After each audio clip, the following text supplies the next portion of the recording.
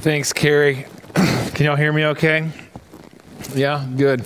And we're going to look at Isaiah tonight, Isaiah 58. And part of the Reset model is that we go deeper in God's Word and we go deeper in relationship. And the way that we do that is that we study a passage in here, and then we'll put a study sheet together, and the leaders will facilitate a time where in your group you can go deeper in the Word and have some very practical application. And it's been a win-win to this point, but it would be impossible without our leaders. And so, not all of our Reset group leaders are here. A lot of you are, but all of our leaders, thank you. We're very humbled by your faithfulness. Isaiah 58 might not be a very familiar passage to you all. I've been really marinating in this text, meditating on it, and there's a reason. I'm trying to embrace more of kind of who I'm called to be as a servant of Jesus. I'm pretty passionate about restoration. I love restoration in people's lives, individually, relationships, different places, the city, things like systems. I love restoration of, nouns, people, places, and things, And I love to see the potential that the gospel gives when we connect people to the power of God for all who believe in the word of God and the fruitfulness that comes from that.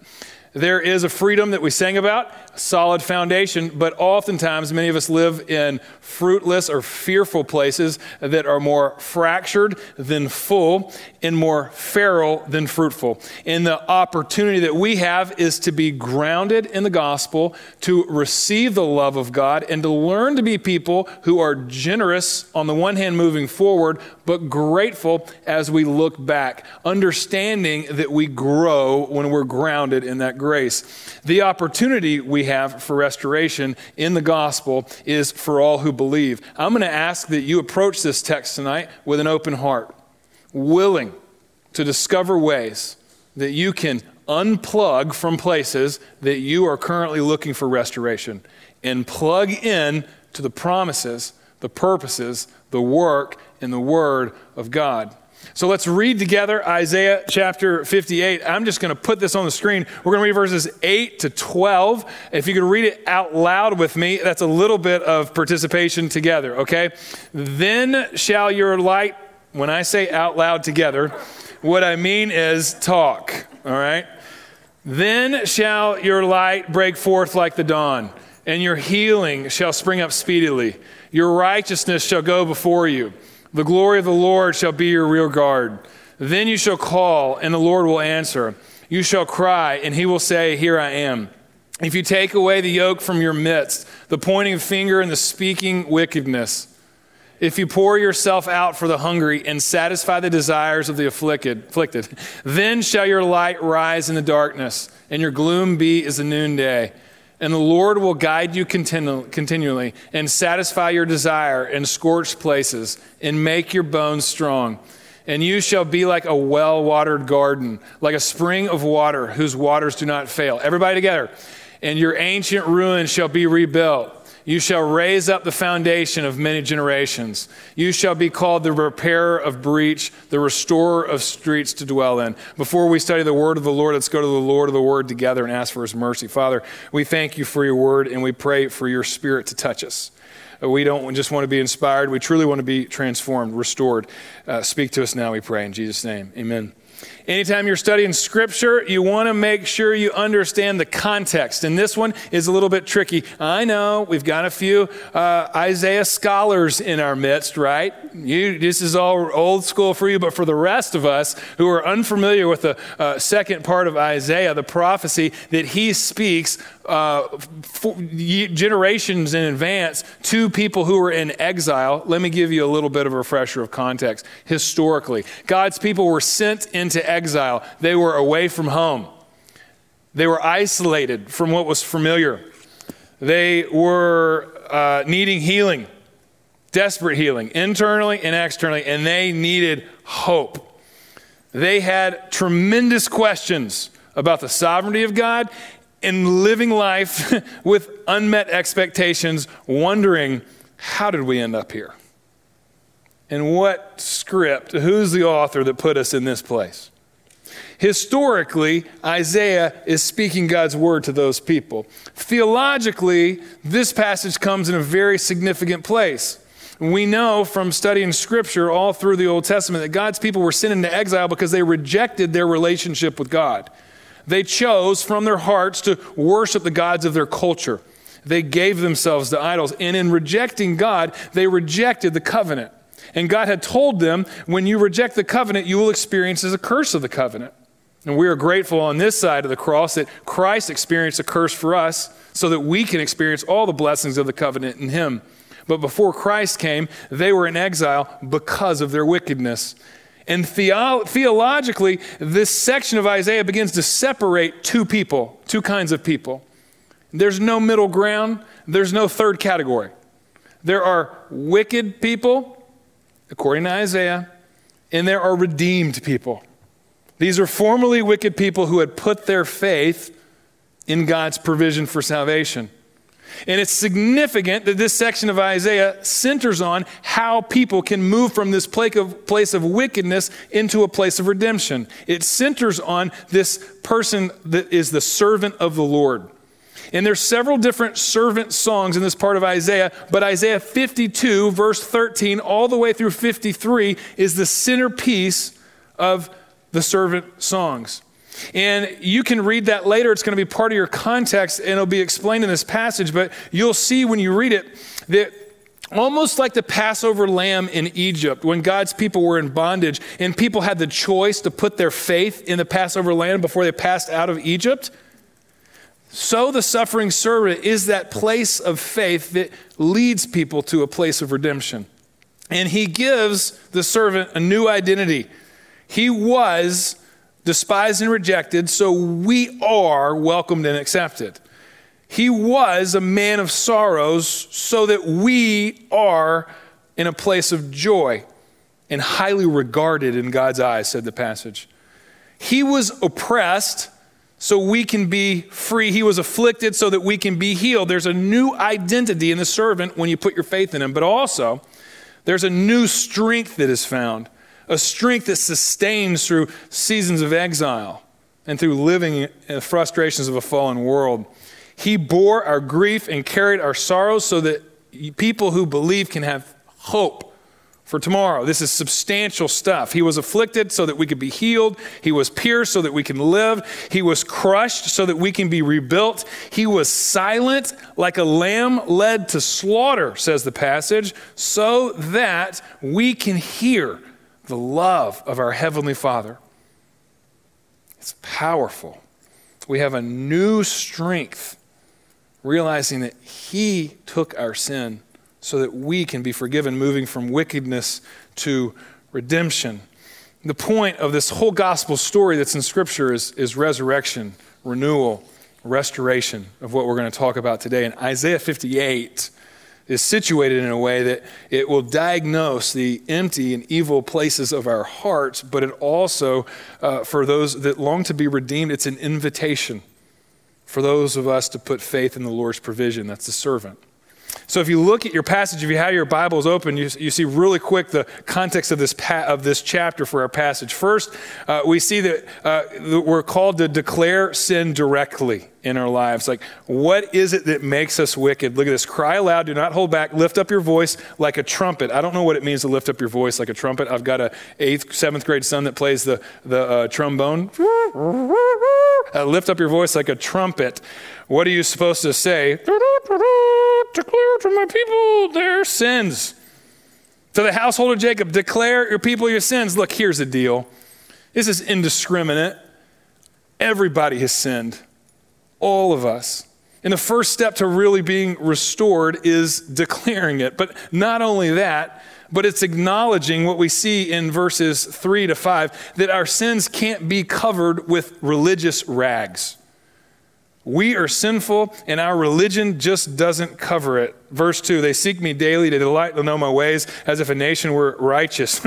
They didn't forsake the judgments of their God. They asked me for righteous judgment, and they act like they delight to draw near to God. Verse 3, they say, we fasted. You have not seen it. We've humbled ourselves. You don't take knowledge of it. That is a sign that you are wearing religion for show. when you're saying, look what I've done. Haven't you seen it? Don't you think better of me? Religious rags don't cover the filth of our sin. They just can't give us righteousness. And God just condemns it. He says, you're fighting with one another. There's quarreling. You're oppressing one another. There's injustice. This is all ceremony and no substance. Why? Because people haven't put their hearts into it.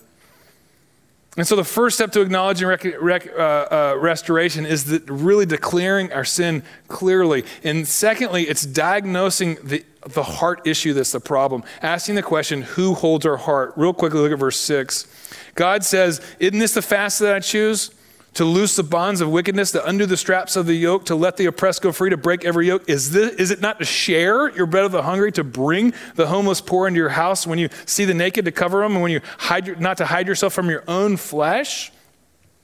Like, isn't it to live a life where you are so grounded in the unconditional love of God that you can't help but to live generously to people, to give freedom as you've been freed, to bring liberation as you've been liberated?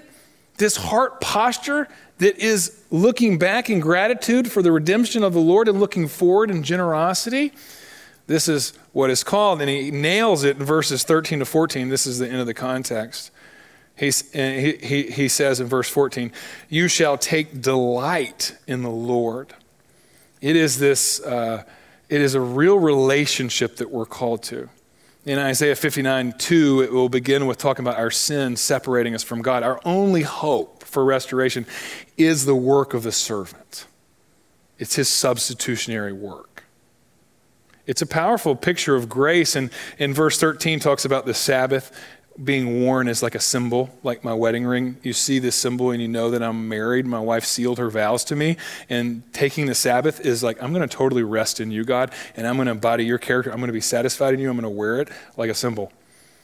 Totally resting in your covenant relationship with me. So this is the context. And like the Pharisees in Matthew 23, when Jesus condemns them, they were like the people of Israel. He says that you only care about cleaning the outside of your cup. You don't care about the inside of your cup. You're like a grave that's dead all inside, but you're all worried about whitewashing the tomb so you look good on the outside.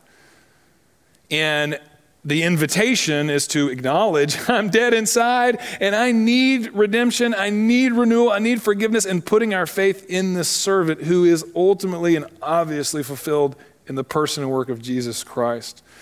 He came to be served, he didn't come to be served, but to serve and to give his life as a ransom for many. The Pharisees rejected the weightier matters of the law, the heart of the law, Jesus says in Matthew 23. They didn't demonstrate that they understood justice, and they didn't show justice. They didn't demonstrate that they knew mercy. They didn't show mercy. They didn't show love. So let's look at the content real quick. Verse 8 is where we start. Then. You circle that then. You know why the then is there because of the context. We've got to be honest with our sin. We've got to put faith in the servant, our need for restoration in returning to the heart of relationship with the Lord. Now listen, I walk with people, a lot of people, and I love it. So many people are self-deceived, really believing that their religious performance and their religious rags can cover the dirtiness of their sin. It might work temporarily with new friends in a new place. It won't work eternally with a God who fully sees you. He demands, in being a just God, that we wear the righteous garments of the servant who took our sin for us and gives us his righteousness. Then we got to be honest with our sin and the symbols of our faith, especially the cross. Look at what it says. I freaking love this. I love it. Then your light will break forth. We like to look forward. The servant points to Christ, obviously, but we've also got to look back. This is a creation motif. And we're going to find that restoration is rooted in God's garden design for us. There is a powerful picture of light dawning in darkness, of light where there was chaos bringing order. And not only that, when we read the other servant songs in Isaiah 49:6 talks about the servant being a light to all the nations. It's really powerful. So it's a creation and a redemption theme. Second, healing. Healing will come. Your healing will speed up speedily. I love that. It'll spring up speedily. That word for healing, it's a holistic health. It's God's health. It's God's standard for health. If you've ever had a hurt leg or if you've ever been sick, you've longed for health. I remember going through a lot of my health stuff a few years ago, and you get to a place where you forget what it's like to feel normal. and you long to be health. If you've ever wrestled with mental health stuff or emotional health, physical health, then you long for, I just want to be whole. Again, I want to feel normal. This is like God's holistic health. This healing that springs up speedily, it's what your heart longs for all the time. Jeremiah talks about it in Jeremiah 33:6 when he talks about, I will bring health and healing speedily, your prosperity and the abundance of your security. Again, that's in the new covenant. But look at this next thing, light, healing, righteousness that goes before you. Again, this is talking about the servant passage, giving us his righteousness so that we can stand before God, and then glory shall be your rear guard. Intentionally, he's using language from the Exodus. You remember that story where God's people were redeemed from slavery? They went out, they left the most powerful nation in the world. They went out into the wilderness, and when it looked like the most powerful person in the world with the most powerful army in the world was going to come up and wallop them, smash them in the desert, crush them for their rebellion and rejection, they had nowhere to turn. They were stuck between the world's most powerful army and the Red Sea, and they were crying out, saying, it would have been better for us to be slaves. What are we doing? We came out here to die. Then God's glory became their rear guard. When everything was tight and there was no hope, pillar of fire came up and divided, protected them. The rear guard, they had nothing but security. And then when there was no way in the Red Sea, God made a way. Because that's what God does for people who trust him. Glory will be your rear guard. God is faithful. But it gets into this rapid fire illustration of what this looks like in real life. And look down at verse 9, or just look on the slides. I've got them bullet pointed. You'll call on the Lord and he will answer. You shall cry. He will say, here I am. If you take away the yoke from your midst, the pointing of the finger and speaking wickedness. I should have stayed in the first part. Listen, there is healing in your relationship with God. I know you. I am you. You long for that restoration of the vertical relationship with God. And you seriously, like me, disqualify yourself from your sin and your failures, the idolatry of your heart. How can a holy and pure God love me? The answer is because of the work of the servant. He took your sin so that when you call, God will answer. That's not like, hey, if you dial the right number, Jesus will answer. That's a promise. Call out to God, he will hear you. Restoration of your vertical relationship with God. He says, here I am. I mean, how often do we long to hear that? Here I am. Secondly, verse 10, or at the end of 9b in verse 10, there's healing and restoration in personal relationships. Look at this. He says, at the end of verse 9 is where I'll start. If you take away the yoke from your midst, the pointing of finger, the speaking of weakness, you pour yourself out for the hungry and satisfy your desire of the afflicted, then your light will rise forth in the darkness. There is this movement from being like this to being like this. Being hard-hearted and combative to being open-hearted, warm and loving. Isn't that what you want in your relationships? That's what we want in our city. That we don't hoard, that we don't build our own empires, that we don't just think of ourselves, that we actually are so transformed by the love of God that your burden is as significant to me as my own burden. That you're so cared and loved for that your needs are my needs, and I'm going to spend myself until you have them. Now we all long for this in all of our relationships, whether it's our reset groups or our workplaces or our marriages or wherever. We long to be in places that aren't like this, but they're like this.